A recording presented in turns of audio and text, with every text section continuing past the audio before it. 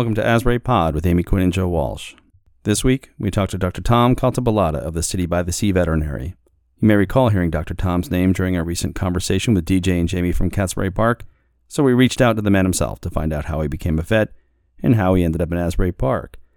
Spoiler alert, there's a long road trip from Rutgers University through Louisiana to Alabama and back to New Jersey. But what we really want to know is, what is it like to be Asbury Park's favorite veterinarian? Welcome, Dr. Tom. The matters addressed in this podcast represent my own personal views and opinions concerning issues affecting the citizens of Asbury Park in my capacity as the Deputy Mayor of the City of Asbury Park. They do not necessarily represent the official position of the city or the official position of the Asbury Park City Council as a whole. I am developing and implementing this podcast in an effort to keep citizens informed.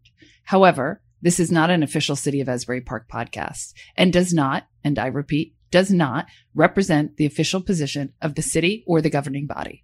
Their interviews always hit the mark, so subscribe to Asbury Park. Pod.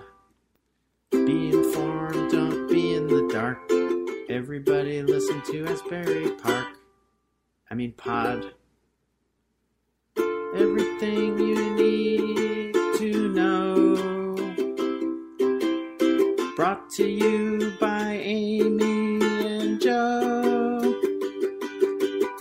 If you're local, they're the pod for you. But Benny's are welcome and Shoebies too. From Route 35 to Convention Hall, Asbury Pod covers it all. Asbury Pod, I love you. I love you. It's March 27th. We want to welcome our listeners to Asbury Pod. It's actually March 21st. It's March. It's another day in this pandemic. We just want to welcome everybody back. We want to thank Dr. Tom from City by the Sea Vet for joining us today. And I'm going to tell you a little bit why you're on, Dr. Tom, beyond the fact that you are my amazing vet for two of my dogs, one of which is quite the biter. One of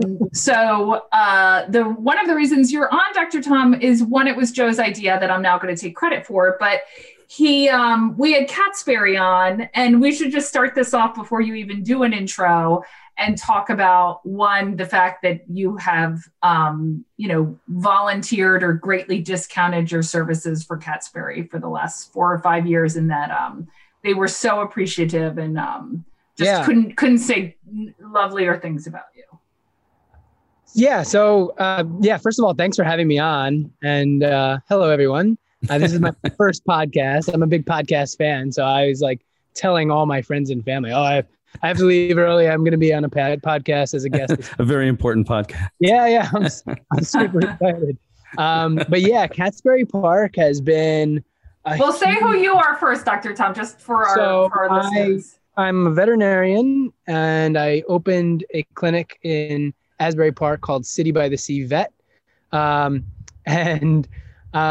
opened in 2018 tentatively, and then had our official opening just at the end of 2018, almost into 2019.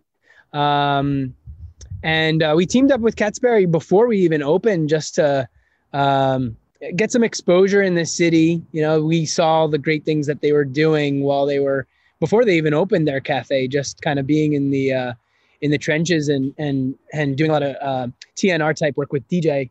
And, as a new business owner, you're reluctant to sometimes work with rescues because they're reliant on donors. And so it's always tough as a new business to say and that's why we become veterinarians, because we're compassionate for animals, and we want to help all animals, not just, the animals that are pets to people's homes, the feral ones too, the ones you can't touch, the old ones, the young ones, everything. But as a new business owner, barely staying afloat, it's tough when you're working with rescue sometimes, because you want to make sure, obviously, at the end of it all, you're going to be able to pay your staff. You're going to be able to pay for what your expenses are. But it has been such a huge win-win for us, and obviously for Catsbury, because we could be their vet, and hopefully we give them as much as they give us. It's really helped us grow as a business, and this relationship, I feel like, is only getting better and better. by being able to work with them. So yeah, it's been very fortunate. I totally am very fortunate to have sat down with them and say like, yeah, we're gonna, be their partner and kind of grow with them. There's been some really stressful times. There's been some more, highs than lows with this relationship, but it's only gotten better. And I hope we can take it to the next level in the next couple of years with some hopefully exciting news that we can talk about over the next coming months as things become a little more official. And Dr. Tom, so you guys opened up in 2018, here's the dish. So the reason you worked with Catsberry before they opened up is because the city gave them such a hard time opening up because we didn't know what the hell it was. It was like, you're opening for what? Right. And what zoning law is that? And that was part of the reason that they had a hard time opening up. We couldn't figure out what it was. It didn't matter though. I mean, I feel like, and even now, as the businesses were closing and not letting people indoors for the type of business that they are, they continued to save, tens of, or hundreds of cats and continue to do what they were doing. And DJ worked so hard and Jamie worked so hard to set out what they set out to do from the start, which is, obviously try and find as many homes for these poor cats as possible. And they do a great job. I don't know how they do it. It's probably so easy to get burned out with that kind of thing when you're such a small group relying on fosters and volunteers to do what you do, but somehow they've continued to do it by keeping their main goal of just saving as many animals as possible at the forefront of their mission, which is great. I only recently started following Jamie's Instagram feed, and I'm already stressed and exhausted by the work. Oh my God, did you see her blow drying a cat the other morning? And it was Jamie. Well, because those tiny ones are so fragile. They're so fragile and they may not live. And so, but she's still putting 100% effort in. So, just watching them, it's like, oh, this work is hard to do. It's hard emotional work, hard physical work. And the time she's putting in, she's posting the feeding, at ridiculous hours. It's a tough job. Oh, ridiculous hours. Those poor kittens, that are probably only weeks old, abandoned. They're reliant on feeding round the clock every probably 3 to 4 hours. They need to be fed. They can't even pee and poop on their own. They need to be stimulated, and Jamie, I think she even has like a little incubator in her place now. So she's come a long way. But I mean, just imagine how it can be super rewarding, but it's also like those cats can go from thriving one day to they don't wake up the next day. That's how fragile they are. They have zero immune system.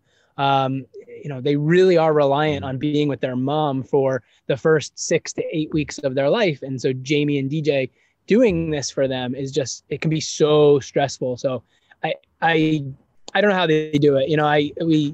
When I went to vet school in Alabama, my wife and I dabbled in helping rescues and, helping out the Humane Society down there. And it's just like, it requires like 100% of your time because they have your cell phone, someone's going to call and most of the time it's, I have this cat or I have this dog in my backyard. It keeps visiting, I want to help, but I can't make it my responsibility. It's like, okay, well, we'll give you all the tools to help you foster this animal and we'll give you all the supplies that you need to take care of it. But most people they feel like they're doing their part by alerting the proper authorities, but they want it off their property, Right. So it's like, all right, I'm willing to tell you that this animal's here, but I can only do so much to help it, And so I feel like that's kind of where Jamie and DJ are with the city of Asbury Park. I think they need more volunteers. They need more, even outside of Asbury Park. I think we've had fosters pick up animals from like Freehold Township or like 20, 30 minutes away. So yeah, I feel like,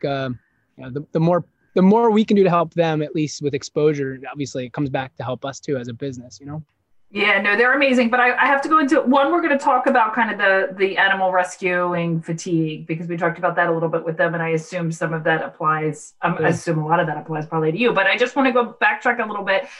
Grew up in Long Branch. Just tell us a little bit. You grew up in Long Branch. You have to touch on Rutgers because Joe works at Rutgers. Okay, cool. And then Alabama. So take us through if you hit those three.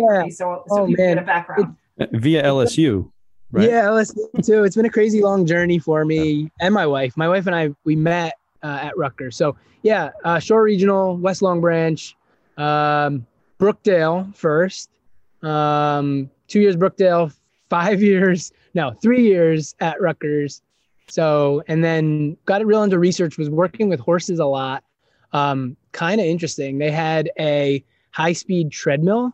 So I read about that, Dr. Tom. I have it on my list of questions to ask you about a high-speed treadmill. So it was pretty cool. We could study, and these horses, they sit out on pasture all day, and but they're still like fit athletes at the core. You get them on the treadmill, and we could take them up to a certain speed and measure, where oxygen. This is so wrong. It was something about like where oxygen demand is meeting carbon dioxide expiration or something like that. It's called VO2 max.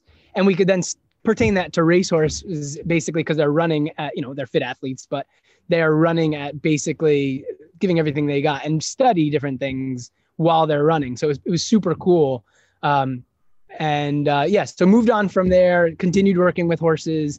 From the exercise side of things, moved on to reproduction. I studied insulin resistance, which is a sort of like diabetes in horses that they get. So I went and did a master's degree at LSU for that. Got exposed to Southern cooking and crawfish. That was super fun in New Orleans, which I loved. And then decided that I didn't want to work in research anymore and didn't want to work with horses because I wanted to get back to Jersey and I hated being outside in the cold. And also, the whole potentially getting kicked in the head and all that, working around horses, that didn't excite me too much anymore either. And decided, at that time, my wife was already in vet school, so she was kind of telling me about all the fun stuff that she was doing. Decided to apply. New Jersey doesn't have a vet school. We used to have contracts at the schools around the country. There's, I think, 26 or 27 of them now. And they had cut that program. So we were put in with the rest of the out-of-state applicants, where they were maybe accepting 5 or 6 in their whole pool. So I applied to like 12 of them, spent thousands. I actually didn't get in the first try. I moved to Philadelphia trying to get into Penn to be an in-state resident. That didn't happen. Finally got into a school in Alabama called Tuskegee, which is an HBCU college. So that was another very kind of rewarding and eye-opening opportunity to be at such a historic institute, and spent my 4 years there, again, exposed to Southern living, and came back home, did a 1-year internship, which is not required by veterinarians, but it kind of sets you ahead of most new grads just because you're working with specialists, you're working in a high volume, pretty high stress job where it's at a referral hospital. So it's at Garden State Vet Specialists in Tinton Falls over here. And then started doing house calls. I knew I wanted to open my own business and didn't really have the funding to do it and didn't really know how to run a business. But started to do house calls, did a lot of house call euthanasias, which was sounds really sad and awful, but it was also very rewarding. You can see just how different, surrounded by the scents and sounds and just the people around them versus in their own home. And so it was so special to be able to, have an animal. We want to do more of those. Just with COVID, it's been so awful. I was doing a lot of house call euthanasias and developing a clientele that way too, because their new animals a year or two after putting a previous animal to sleep was a new puppy that they would bring to me at whatever clinic I was at the time. Because I was also doing relief work at like 4 or 5 different hospitals. And I always knew Asbury Park was where I wanted to be because we were living in Asbury at the time. There's no vet, technically. But I mean, such a young and vibrant population with animals. So, I mean, you just have to drive into Asbury and you'll see 5 or 6 of them just being walked. And, not very pampered looking animals, very well taken care of animals, and probably going to veterinarians in the surrounding town. So yeah, this was the plan for the past probably 6, maybe 7 years to open a clinic in Asbury Park. And I've just had to hold on long enough so that somebody didn't beat me to it. And again, very fortunate to have done it and growing, and hopefully growing even more in over the next 10, 20 years. This is our home. This is where we're established. So we now feel like we're like part of the community, and we want to, again, continue to just nurture that relationship with everyone. So, Tom, I wanted to talk a bit, to go back and reiterate something about how difficult it is to get into vet school. So there's actually currently you mentioned 26. There's actually 33 now. I went. And yeah, I thought I was a bit off. There's been a few more. There's a couple added, but it's shocking that how undervalued veterinary science is at the university level is compared. There's 155 MD schools in the country. There's 36 DOs plus others. There's just 33 vet schools, but there's 50 states worth of pets. So residents, every town in the country needs a vet because there's pets everywhere. So it's shockingly complicated to get in. And the competition is even, harder than in med school because of the numbers, and which drives up your costs too, right? So it's just really a burden to become a vet. Like to become a vet, you really have to really want to be a vet because there's so many roadblocks. You can't be, you could be easily forgiven me saying, this isn't going to work out. It's just, I don't have the energy to fight this uphill battle just to become a vet. And to have gone through LSU first, by the way, I noticed that you mentioned LSU and a love of football because of that. Anyway, coming from Rutgers as a Rutgers employee, we never had that. Well, we had a brief window of that for a while. Yeah, I was there when they had that window. Yeah, regrettably, it was Ray Rice, but yeah, that's true. Yeah, Ray.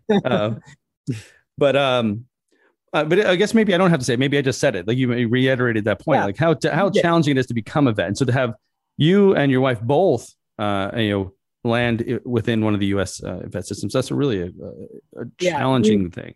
You touched on probably a fraction of the challenging parts of being a veterinarian. Most of us, again, we become vets because we're compassionate for animals and we trusted the most trusted nurses. I think we're above clergy. So we have a lot of compassion, but with that comes that compassion fatigue, which is pretty much everything you just summed up with a word, Yeah. We have high debt, pretty low income for the debt to income ratio. Fees are one thing, but most veterinarians are pretty underappreciated. We have to charge for our services. It is a business. That is the most challenging part of being a veterinarian. But again, just to get there, yes, is super challenging. Especially coming from Jersey, I was competing with 4.0s. You almost have to have other things in your resume or your CV to back it up when you don't have the perfect grades. And honestly, the veterinarians that I am interviewing now, I don't want the 4.0s because I know the 4.0s and I worked with some of them. And they don't make the best veterinarians. So we probably have a huge chunk of pre-vet students that will never make it to vet school that could probably make great veterinarians, but because they did crappy in their physics class, we'll never even know. But yeah, I wanted to. You mentioned something. I was an advisor when I first started working for Rutgers. I was worked for University College, which used to have this post-baccalaureate pre-med program for adults coming back when to go to med school. And that was the refrain. Med schools even don't always want 4.0 people because not that they're not good students, but they don't trust the 4.0 science person. Someone's really super good in physics. Can they talk to somebody who's not being forthcoming about what's wrong with them?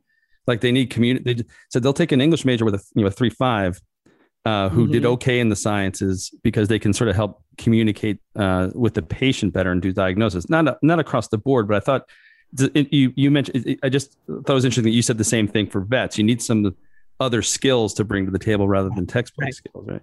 I remember a girl that went to Rutgers, and she probably did. I think she had perfect grades, but she only wanted to be a cat veterinarian, and she don't talk to anybody. I remember we would even try to reach out because we were a very small community of pre-vet or just like animal science and working in small groups. I remember somebody introduced themselves to her and she said, "I'm not here to make friends. I'm here to learn." And she shut everybody out. And I could never see that person sitting in an exam room, having a very serious conversation with a client about something very serious because, they get so textbook crazy that they become kind of but especially you mentioned before, when you're euthanizing a beloved pet, it's the humans that are the problem. So yes, the pets are at the end of the line, but so just to give you an example, before you, Dr. Tom, before you opened your business, we have 2 cats, and so we're clients of a neighboring vet down down the road here who are great people, right? But we had to euthanize a kitten for FIP, and Rita and I fell apart.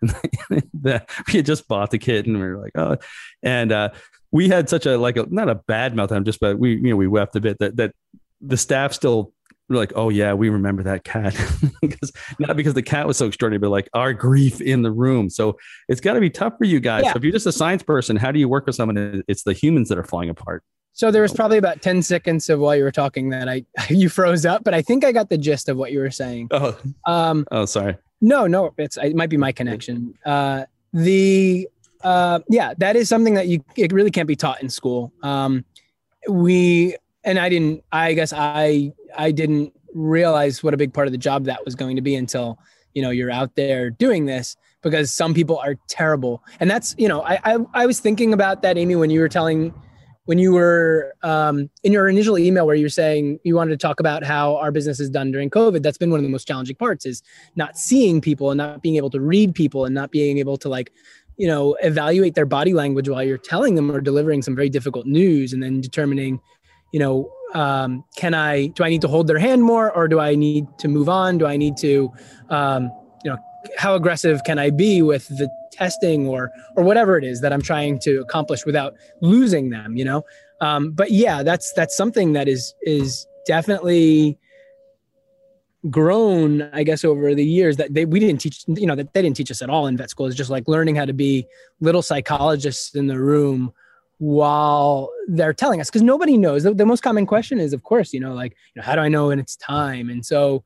I discuss like a criteria with a lot of pet owners of just like good days, bad days, and what they used to do with their pets that used to make them real happy. And we try to make a list. And so many pet owners are adapting their lives for their pets. Like we have pet owners that push their pets around in wheelchairs, that carry them around, up and down the stairs. They put diapers on them. It's like some of them I have to really discuss like what quality of life is, because for them, that's good quality of life, and that becomes a very challenging conversation, especially when I'm talking to them on the phone because they're in the car in front of our clinic, I don't know how, Dr. Tom, I don't know how. So I have, I've had several pets, and I still have 2 dogs that I adore, but I had one dog that I had from 20 to 35. So every major point in my life, that dog had been a part of it.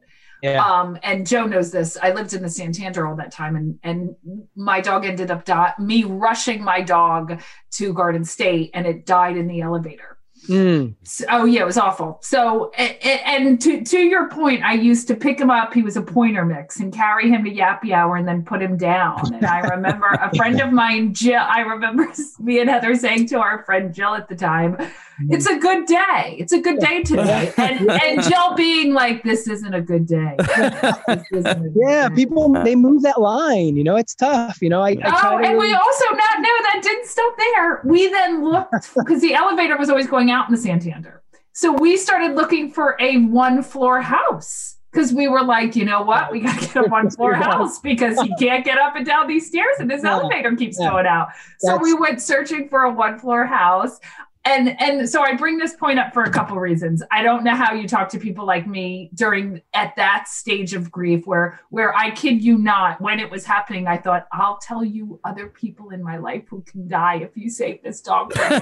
Right? Like I'll give you a list of family members, but you got to save this dog for me. So I don't know how you talk to people like that. And then I had another dog that I had to put to sleep, that we had to make the decision and put to sleep.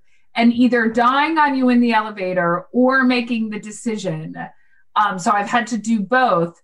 They're both the most awful experience to have to do.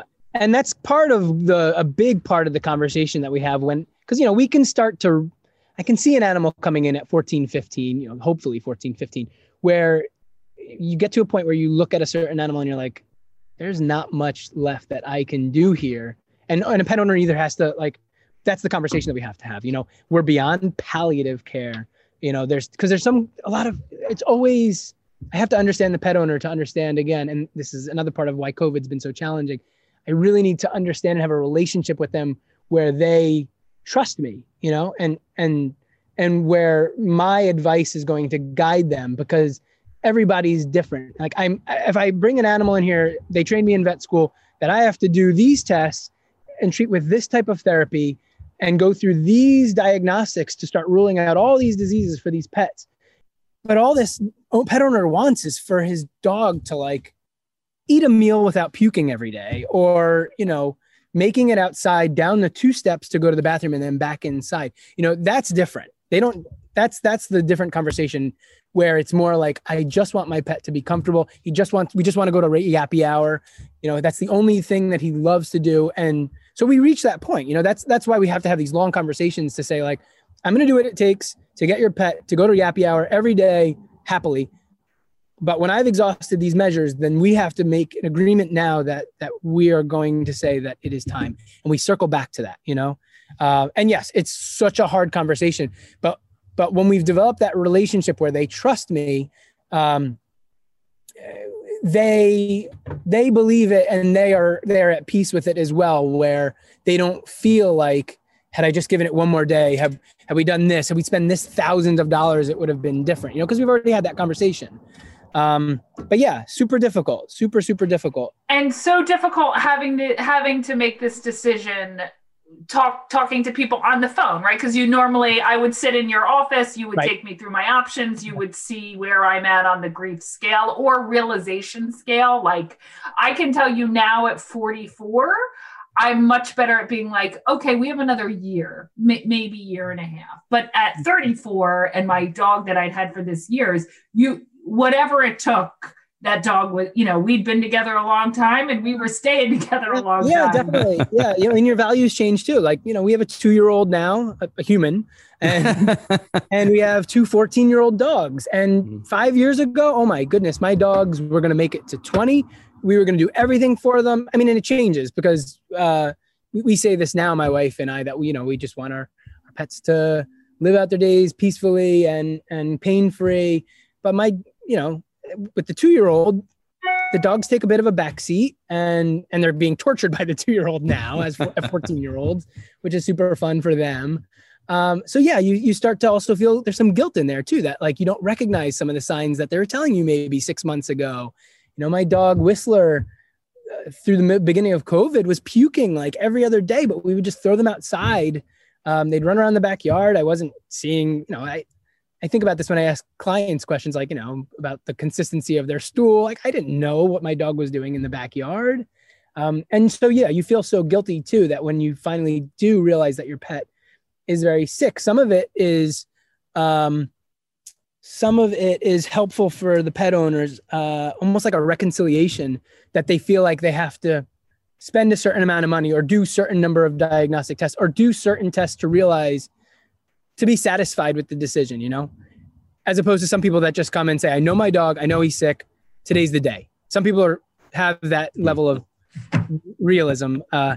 Others, they almost like have to, I think that's where maybe you with your pet from 20 to 30, and now your pet's from 30 to 44, it's a different relationship. And so that's, again, more stuff they didn't teach us in vet school, to have these conversations. But I feel like I derailed the conversation to the most saddest part of being a vet.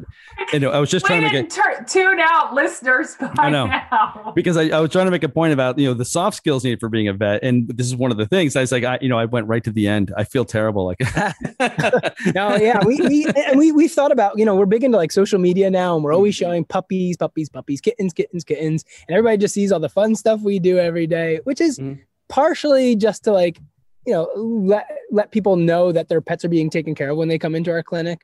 But it's also the things that really do make us happy. But it's not just that, it's all these gray beards, gray faces that are coming into our clinic too. And we are showcasing them as well. I love seeing some of those distinguished older dogs that have gray in the face. Right. They're so calm sometimes. They're very interesting. Yeah. I was saying, Catsberry, I had volunteered for the Humane Society for a number of years. And so because of that experience, pointers are probably my favorite breed, and my wife loves spaniels, but because of that experience, I will just always get a pit. And you treat Walter, one of my pits, who's a very sweet dog, but has a huge head and a big jaw and makes a lot of noise and scares anybody who walks by him. But so the experience that I've had is like, I'll just always get a pit because I know how quick they're put down. I know how they fill up shelters. Yeah. So one of my questions for you was kind of, if you had to name us your most misunderstood pet. Misunderstood. Oh my goodness. Yeah. Pit bulls are up at the top, Dobermans are definitely up there. Oh my goodness. So I'm stumping you already. The toughest part is all these purebred breeds that come in, and folks will always ask, my God, what is the perfect animal that you would get? And the only thing that my wife and I always think of is like the top 5 diseases that they're most prone to getting. We're so jaded, I guess. So yeah, we love the mixed breeds, big, small. Misunderstood. Shepherds. Shepherds and huskies. People think that they could just bring them into their homes, and they are so not prepared to take care of these brilliant animals that they don't realize how much care they need and how much stimulation they need. And they totally, I'd say 8 out of 10 of them fail because they need to be in training every day. They need a job. They need to be stimulated. Otherwise, they're all on Prozac. They're all on anxiety meds. They're all aggressive, and you can't read them. I can read a pit bull. They come in, if they're looking at me like they're nervous, they're scared, I might get a growl. I might get a look. Pit bulls have this look where they just like look into your soul, and you can be a little apprehensive, but you can't be apprehensive because then they can feel that too. So you almost have to go in with confidence. But shepherds, Wheatons, although they're less understood, they're just mean most of the time. Shepherds, and the reason I say shepherds is just because they're so intelligent, and huskies too. They're so intelligent that they just do not get the care from these people that just want a breed that is pretty to look at, but needs so much work. So I guess that's unfortunately my best answer for misunderstood. Yeah, the huskies. I had friends who were good husky owners. They had property. Yeah. They were exercised. They were outside, but it was almost still not enough exercise. Yeah, for the huskies. So when left alone, the two, they lived out in and I don't think I'm violating privacy since nobody knows what we're talking about there, but their dogs got off the property, went and killed a neighbor's sheep. Oh my God. 5 miles over. Yeah. Because they had, they just what they do. Right. And so they were the greatest dogs. They're super smart, but they're also we're outside, it's snowing, we don't want to come in. So a big challenge for an owner. So if you bring them to your condo, maybe that's not a good choice, right? Yeah, and that's a perfect example, right? This dog shouldn't be in a condo, that's not going to work. It's so they're some of the most challenging dogs to work with too, just because you want everybody to be safe. It's just I would take a pit. My wife, if she was here, she would tell you the same thing. It's the most challenging breed to work with is these shepherds and these big dogs that can literally kill you, if you're not careful. And you need to be able to read them. Everybody, your technicians, your assistants, your receptionists, everybody coming in the door. And it's also interesting how when we meet the pet owner associated with that breed too, how similar they sometimes are too. Just they have developed this whole personality that goes with this breed. Sometimes that's hysterical. Yeah. Well, sometimes they're just as anxious as their pets too, which is interesting. They're always the ones that don't want to give up their pet to go inside. He's got to be with me. He's going to lose his mind. And we're like, no, most of them do great away from their pet owners too, because they just don't feel like they have to protect them. And they just kind of freeze up on us, but it makes you wonder how many dogs are on Prozac would be better if it was their owners that were on Prozac. Well, that's what's so funny. As soon as we bring up anxiety meds with a lot of these clients, they're like, wait a minute, I have that at home. Yeah, I've got extra. Yeah. So, and then they come in with their ESA form so that they can fly on United and bring their pet with them on vacation. Well, what's also funny to me is like, I always feel like I wish you always just took my dog, because I am going to be very anxious in the room. He's going to be anxious. Just take him and call me when it's done. So like for COVID right now, your pet practice is like perfect for me, because I drop him off. You call me when he's done. I pick him up.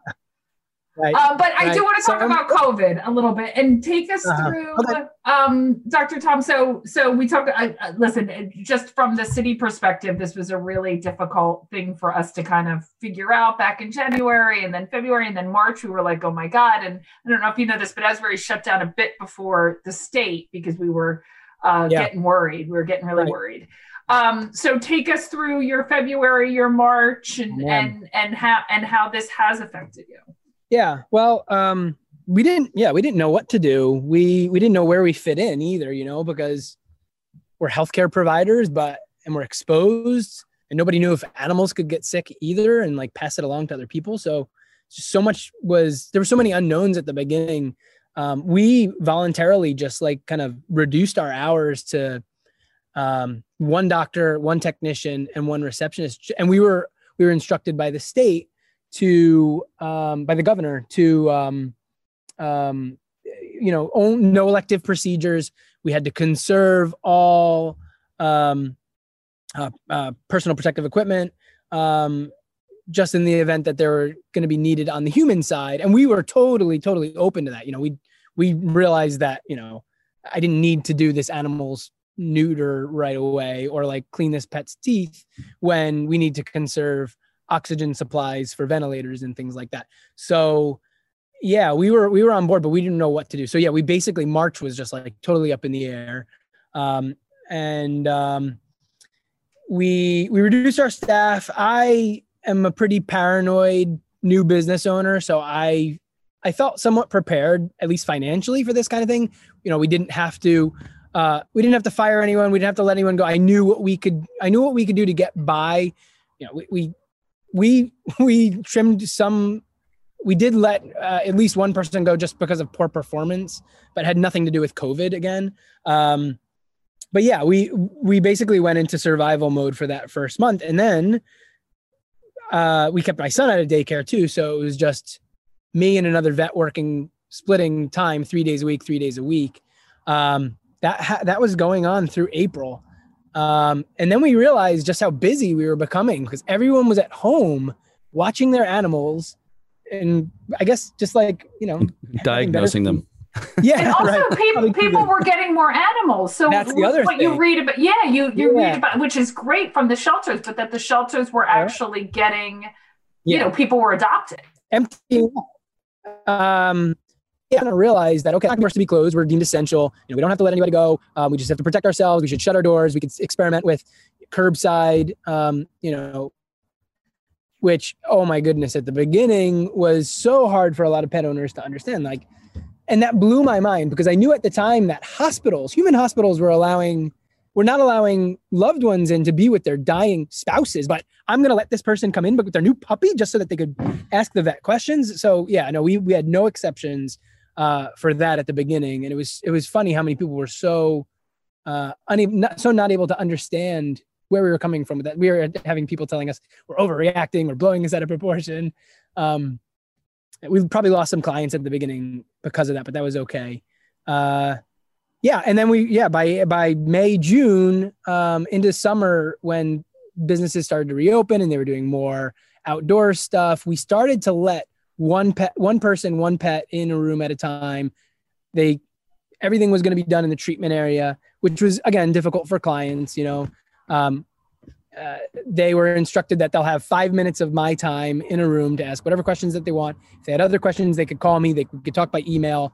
And Dr. Tom, your rooms are so small. So it's like, why would you want to be in a room in the middle of COVID? Yeah, that's so interesting and shocking to me. Like, I would never want to be in a small vet room with two other people. No, and my staff it's very much a democracy. We have staff meetings twice a month, and we asked them what they were comfortable doing. And at the time, everybody was pretty comfortable. We have a pretty young staff as it is. So I never felt like everyone was at high risk. Although, of course, I would have felt totally responsible, of course, if somebody did get sick, and that's not a guarantee. But everybody was comfortable. They wanted to do this. We were so busy. Clients seemed to be on board. They seemed comfortable. And we gave them the option, if they were more comfortable to be curbside and not come in, that was fine. But we felt like other practices were doing this successfully and it was working for them. And we didn't have a single positive until we had a positive case in February. It was our first one. We almost made it the whole year. And it was for something very dumb. Someone on my staff did something very stupid that was obviously could have been prevented and exposed the whole staff. So we didn't know how to, it was our first positive, and we shut down just because everyone needed a break anyway. We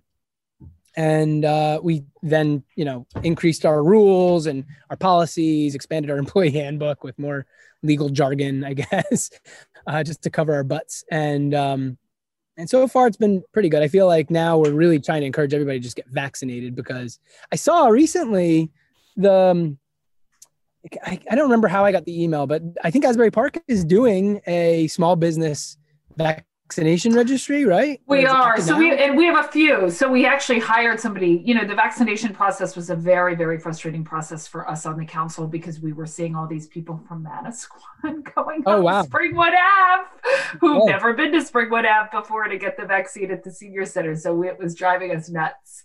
But so we have a few. We have one at the VNA on Main Street. We have a vaccination center. We have one at the Springwood Ave Senior Center. We have one now at Second Baptist Church, which we really fought to get in churches. And Vin Gopal's doing, the senator's doing one in Asbury for any employee. So even if you don't live here, if you're an employee, that will so working. But can I just backtrack for a minute? So you started doing 3 days a week, people staying in their cars, similar to what was happening nationally in hospitals and nursing homes and all of that kind of stuff. Right. And now are you back to 7 or 5 days a week? We're 6 days a week now. We're still curbside. We've expanded our staff. Since then, we've hired 8 new employees, including 1 full-time veterinarian. We just hired 2 more, so I guess that's considered 10. And is that a rise of people either getting their dogs checked out, getting more pets during the pandemic, or trying to keep things spaced out? Or how busy we are? Is that is that your question? Why? So I mean, I because we're a new business, it's really hard to know what the ebb and flow throughout the year is, like when our busy time is. In our second year being open, our slow time was up through the winter. This past year, though, it has been just since March, March and April, when things were slow, we've been like in our summer months for the past 12 months, basically, with how busy we've been. We are still averaging the numbers we were of new clients that we were doing in our first 6 months of being open, which is roughly 150 new patients in our software per month. So I guess it's some of it is just people getting animals in a pandemic. I don't know. I think a big part of that is also Catsbury Park helping us with exposure. They have like 30-something thousand followers on their social media platforms. And so, they really helped us out a lot. So I don't really know what it is.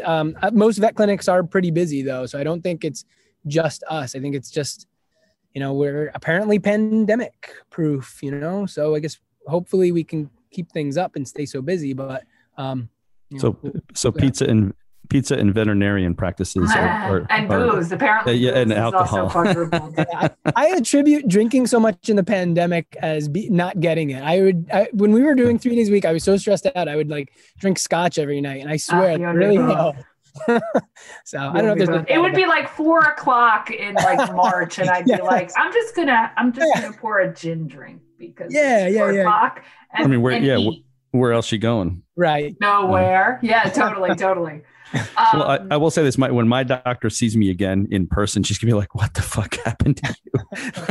like your blood sugars, everything that was all in line when you were last here is now out of whack." Because I threw everything into my diet, everything's gone out the window, right? And taking it back to animals, we are going to see so much separation anxiety in these, 6-month-old or 4-month-old puppies to year-old puppies where they haven't really been socialized or out of the house very much with their owners. So we're having lots. I guess we should stock up on more Prozac for that reason, because it's probably going to happen. And if you were giving somebody advice who got a pet during and we talked about this with Catsberry, like why anybody wants puppies or kittens is beyond me. Like I would never get a puppy, right? As two people who have a small child, I would never have another child. And I would also never get a puppy or kitten again, because it's so much work. I would only ever get a 4, 5, 6, 7 year-old dog, because I think people think and JB talked about this, you see a little kitten and you see a little puppy and yes, I want to kiss it all day long, but I don't want to get up every 2 hours to take it out. Right. They're impulsive buys. My friends ask me the same thing, like, oh, should I get a puppy? No, you should get like a 2-year-old dog if you want something that's going to live a long life potentially, and you can still train it and work with them and not come with some baggage or anything like that. So I'm sorry, was there? No. That was just my commentary on how I don't want puppies and kittens. I do have a question I can follow. So since everyone's running out and getting pets, as a vet, and so without, I don't want you to maybe offend some of your clients. Are there pets? There are animals that people have as pets that should not be pets that you have an opinion on? Like obviously I'm thinking alligators, right? No, you really shouldn't have a bad idea, or exotics that are probably not the best idea. Yeah. I'm surprisingly, I have not had, and that's such a question from like my high school friends. Like, what's the craziest pet you've seen so far? Yeah. There was a guy that I was working at a place in Alabama. My wife was an emergency vet there when I was in school, and I was her technician doing like overnights. And this sugar glider breeder came in with he had a little fanny pack on, and he had like 4 or 5 sugar gliders jammed in there. One of them was very sick, and this guy was hysterically crying. He had his Bluetooth in, and he was talking to what he said was the world's top sugar glider breeder and he has more information. So that was very strange. I haven't seen any crazy stuff though. I mean, people bring in stuff that they find outside all the time, squirrels with broken legs and birds that ran into windows and things like that. But I haven't got any 7-foot pythons or anything like that come in. I had to look up Google sugar glider while you're talking about it. I actually know what sugar. They are adorably looking. They are. Yeah. I don't think I'd want one as a pet though, and I don't know. Well, I'll tell you, for our son, we were trying to figure out, because we were, the typical, you can get a pet at 5 of some sort. Now he already has 2 dogs. So it was like the dragon, what is it? Bearded dragon or we bearded dragon, fish, hamster. And I really didn't want hamsters or I don't know. I just didn't want to deal with that, or birds. Anyway, he thankfully picked a betta fish, which is about as easy as it gets. So I got off very, very lucky in picking a fish. Very good. Birds. But I did a whole what is the best pet for kids, which you also, I assume that's a top question you get, right? Yeah, the best pet. So I'm a dog person. I love cats. I wish I could have cats, but my dogs are cat aggressive. So yeah, I'm a dog person, and I'll even narrow it down to best breed: Cavalier King Charles Spaniel. I've never met a mean one. They're the sweetest dogs ever. But again, I can only think of the cardiovascular problems that they get and the mitral valve issues and the allergies issues. But that's if they're purebreds, right? Purebreds come with those issues, or that's the other thing. Everybody's mixing poodles with things nowadays. So they have a Cavapoo, I'm all about adopt, don't shop. But that's if one falls in my lap, I would keep it probably. My first girlfriend from high school they were nuts about the Cavalier King Charles, and they are cute as cute can be. Yeah. They're super, super cute dogs. Right. I cut Joe off, and I just don't want to. We can't go away from. I do want to talk about the fatigue. The compassion fatigue, mm-hmm. and also I don't know about you, but when you see at the Humane Society, which is a tough place, right? And you would start to see Walter is the dog in the kennel who circled and until his paws were bloody. And we knew that was the beginning of the end. So we're like, just take Walter. And then George was the dog that bit everybody. So we were like, take that dog. Right. Let's take these dogs. Just get these goddamn dogs. So I was going to talk to you a little bit about like, the fatigue. The fatigue I saw in rescues and shelters, and also the fatigue you have to see with from beginning to end, euthanasia, the rescues, the abuse cases, just how you kind of cope with that. And I'll admit that's one more reason why I opened my own clinic, is so that I could establish my own hours. I don't see myself doing this until most vets will die on the job. They won't retire. They'll work themselves to death. I wanted my own way out. And this was my, on top of that, if you want to add to the list of downsides of the veterinary world, my wife and I came out of vet school and undergrad with exorbitant student debt, which is a huge problem for everybody, but exorbitant. And so this was a way out to pay my student debt, make my own schedule, but also limit my hours and limit my exposure to so many heartbreaking cases and so many heartbreaking stories. Cause I know that this is going to weigh on both of us. I'm fortunate that I come home to another veterinarian that understands, and we can talk about our day. She works with me. So, I talk to her during the day as well, about the things that are making us sad, the things that are making us angry. And we try to leave it at work if we can, but it's impossible. There is a recent, I don't know. So I have a ton of friends on Facebook, so I see this all the time, but there is a support group for veterinarians called Not One More Vet. And it's a Facebook group, where veterinarians can just go and like post their bad reviews that their client left with them about how heartless and how we didn't do our job and how we only cared about money. It's totally ridiculous, but yeah, I take that crap home. It's impossible not to lose sleep over it, the case that doesn't go well for whatever reason, But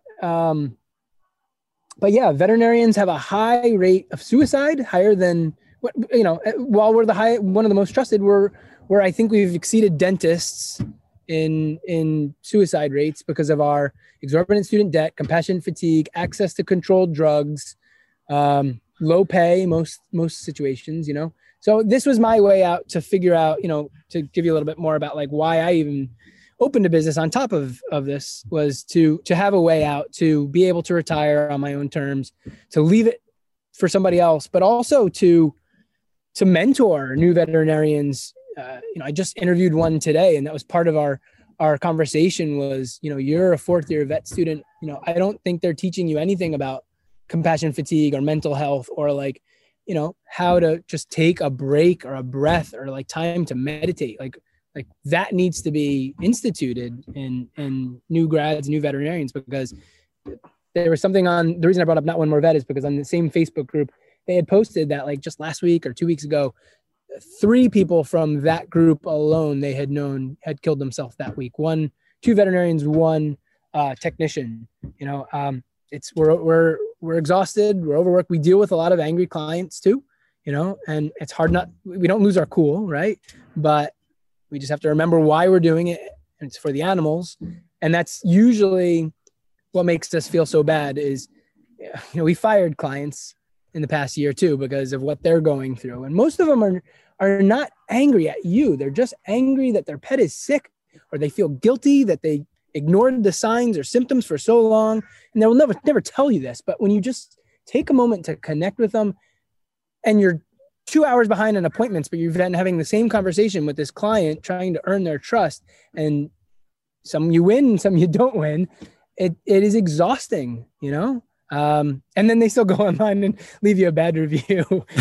They yelp you out the door. Right? Yeah, I've gotten over we lost our 5 stars last year with a client, and I just said, okay, fine, that good. I'm glad that happened. We got a 1-star review. I can move on now. Yeah, I have to limit my Facebook. It's not good for my mental health. Like somebody messengered me this weekend for a good cause. She wanted to give out food, and I didn't get to it till like 48 hours. And I was like, you got to email me. Facebook, it is not good for my mental health. Well, If you're not talking shit about me or talking shit about the city or talking shit about whatever, then you're saying like misogynist or racist or like I get very little good out of Facebook. Right. Yeah. But as a business owner, you need to be on it, right? That's right. As a politician, I need to be on it as well.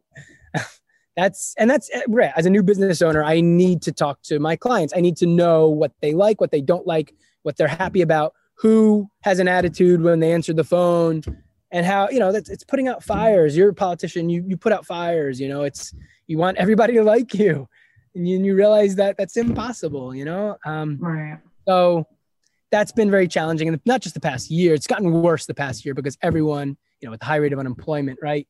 And so many people can't afford their bills. And then they give us the guilt trip on, we can't just, how are you going to just let their pet suffer? We're not going to let their pet suffer. But at the end of the day, I have to pay my staff, I have to pay for these supplies. I have to keep the lights on. And so that adds to the compassion fatigue. It is, every veterinarian should have a therapist that they talk to weekly. Mine is my wife, and she's not trained, but we at least vent and talk. And I've recently, I bought all my staff, oh my God, what is the app called? Calm. The meditation app. Yeah. And we're going to implement like 10 minutes. Everybody gets 10 minutes to go off and just like listen to a sleep tape or daydream or do whatever to just shut it down so that they can just, because it trickles down too, if it's good for business that everybody is in a good state of mind, because, otherwise we're going to not take it out on the animals, but give an attitude to the client. And then they're going to think you're taking it out on their animal, and then you're going to lose clients from it too. So if everyone's happy, the animal's happy, the clients are happy. That's what we're trying to get back to. Yeah. But if you're a client listening now, you have to realize, when you mention student debt, I don't think the average person understands the level. Like, friends of mine who are doctors, when they talk about a student debt crisis, when you see it on TV, if you're not carrying that level of debt, it's opaque to many people how much of a burden it is on all professional services. Like, so every professional who required an advanced degree, your therapist, your vet, your doctor, they need to be paid. And before they can take home money to pay to buy food, they have to pay that back a portion of student loan. So there's you're stuck, right? And with clients who are unhappy, yes, it costs money, but it also means that's how much it costs to turn on the lights here. I need to pay this, right? So it's a problem. And that's exhausting having to explain. I feel like we should put it on our website. Some clinics they've posted statements just saying like, please be kind. Here's what we're dealing with, You should put like the debt.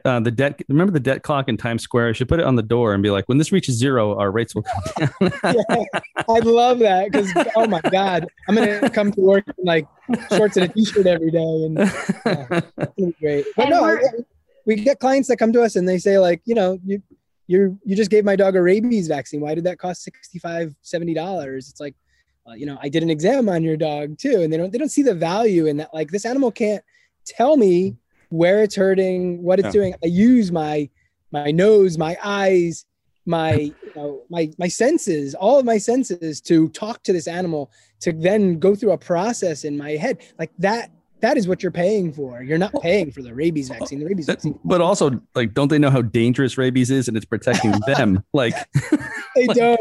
You guys, right? I mean, we could talk about that too. Oh my goodness, people that come in and tell us my dog does not need rabies. It does not expose to rabies. I said, good. I'm glad your dog is not exposed to rabies. Rabies is not for your pet. It's for us. Yeah. Like, they don't realize. They say, listen, it's 100% fatal in humans. So if you want to run that risk. Well, and as much as people are complaining to you, Dr. Tom, they're complaining to the city, because we're like, you got to get your license and you got to get your rabies shot. And when I say to people, I got bit by a dog and I had to go get rabies shots, and it was this is probably 10, 15 years ago, the most unpleasant experience I've probably had in years. It was that bad. And it was a dog from the Asbury Towers. I was over there. I don't know, on that beach. But listen, we are coming up on the 5 o'clock hour, and we got to get you let's let you go. We have to wrap up, but we want to say a couple of things. Dr. Tom, just give us your handles, your Twitter. I follow you on Instagram and see all your adorable pictures there, and your website, and you're taking new clients. And so we are City by the Sea Vet AP, I think, on Instagram. Are you looking right now? I see you. Because I'm gonna get my phone.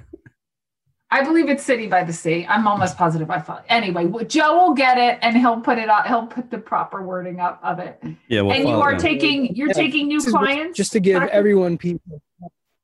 Yes. Yeah. We're maybe getting to a point where we're slowing down because there's only social media platforms we really keep up with. So did I lose you? Did you lose me? Yeah. No. I think we got the gist. We got your social media handle and your website. Okay. And that you are accepting new clients. And did I forget anything, Joe? What are you listening or watching anything good right now, Dr. Tom, that you would encourage other people to listen or watch? Are you listening to any podcasts or watching anything on Netflix? Any good? Oh man. My wife has gotten me into Armchair Expert with Dax Shepard, Experts on Experts. I've listened to that. Yeah. It's so cheesy sometimes, but he interviews some of like the these like I've really started following like this organizational psychologist, I think he is. I can't remember his name, but I just downloaded some of his audiobooks and it's just like, I don't know, it's brilliant stuff that like I don't know. I feel like it really applies to the stressful world of dealing with of the veterinary, the animal, the pet owning community as well. As far as what we're watching, I don't know what we're watching. We just finished, oh my God, this creepy show on Netflix called like Behind Her Eyes or something like that. Oh, don't give it away because I'm 3 episodes in. So it's so boring. It's so slow. But the only reason we kept watching was just to find out like why everybody's so. Well, somebody told me there's a lesbian element, which is the only reason I'm watching it. So please confirm that for me, Dr. Tom, or else I can stop watching it. I believe there is. Okay. So you'll get an episode 4 out of that. Right. Yeah. I'll get 30 seconds of the lesbian element and then put in 7 hours on that goddamn show. I haven't recommended it, in all these weeks we've been doing this, Amy. I don't think I've recommended any shows, but Rita and I binged on Netflix Mindy Kaling's show, Never Have I Ever, which is her awkward high school teen drama. Oh, I've totally watched it. Yeah. I loved it. That was very, very good. And, fabulous.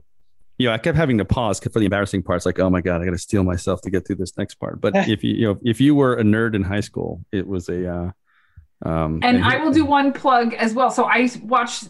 So I don't know if you guys grew up in. I grew up in the burbs where we went to video stores and going to video stores and new releases and all of that. So there's a Blockbuster Netflix that goes through the whole video store industry and what happened to it. Anyway, it's really interesting. Yeah. As a person who when I lived in Jersey City, I kid you not, I had to join more than 2 video stores because I went so often. I felt like a loser.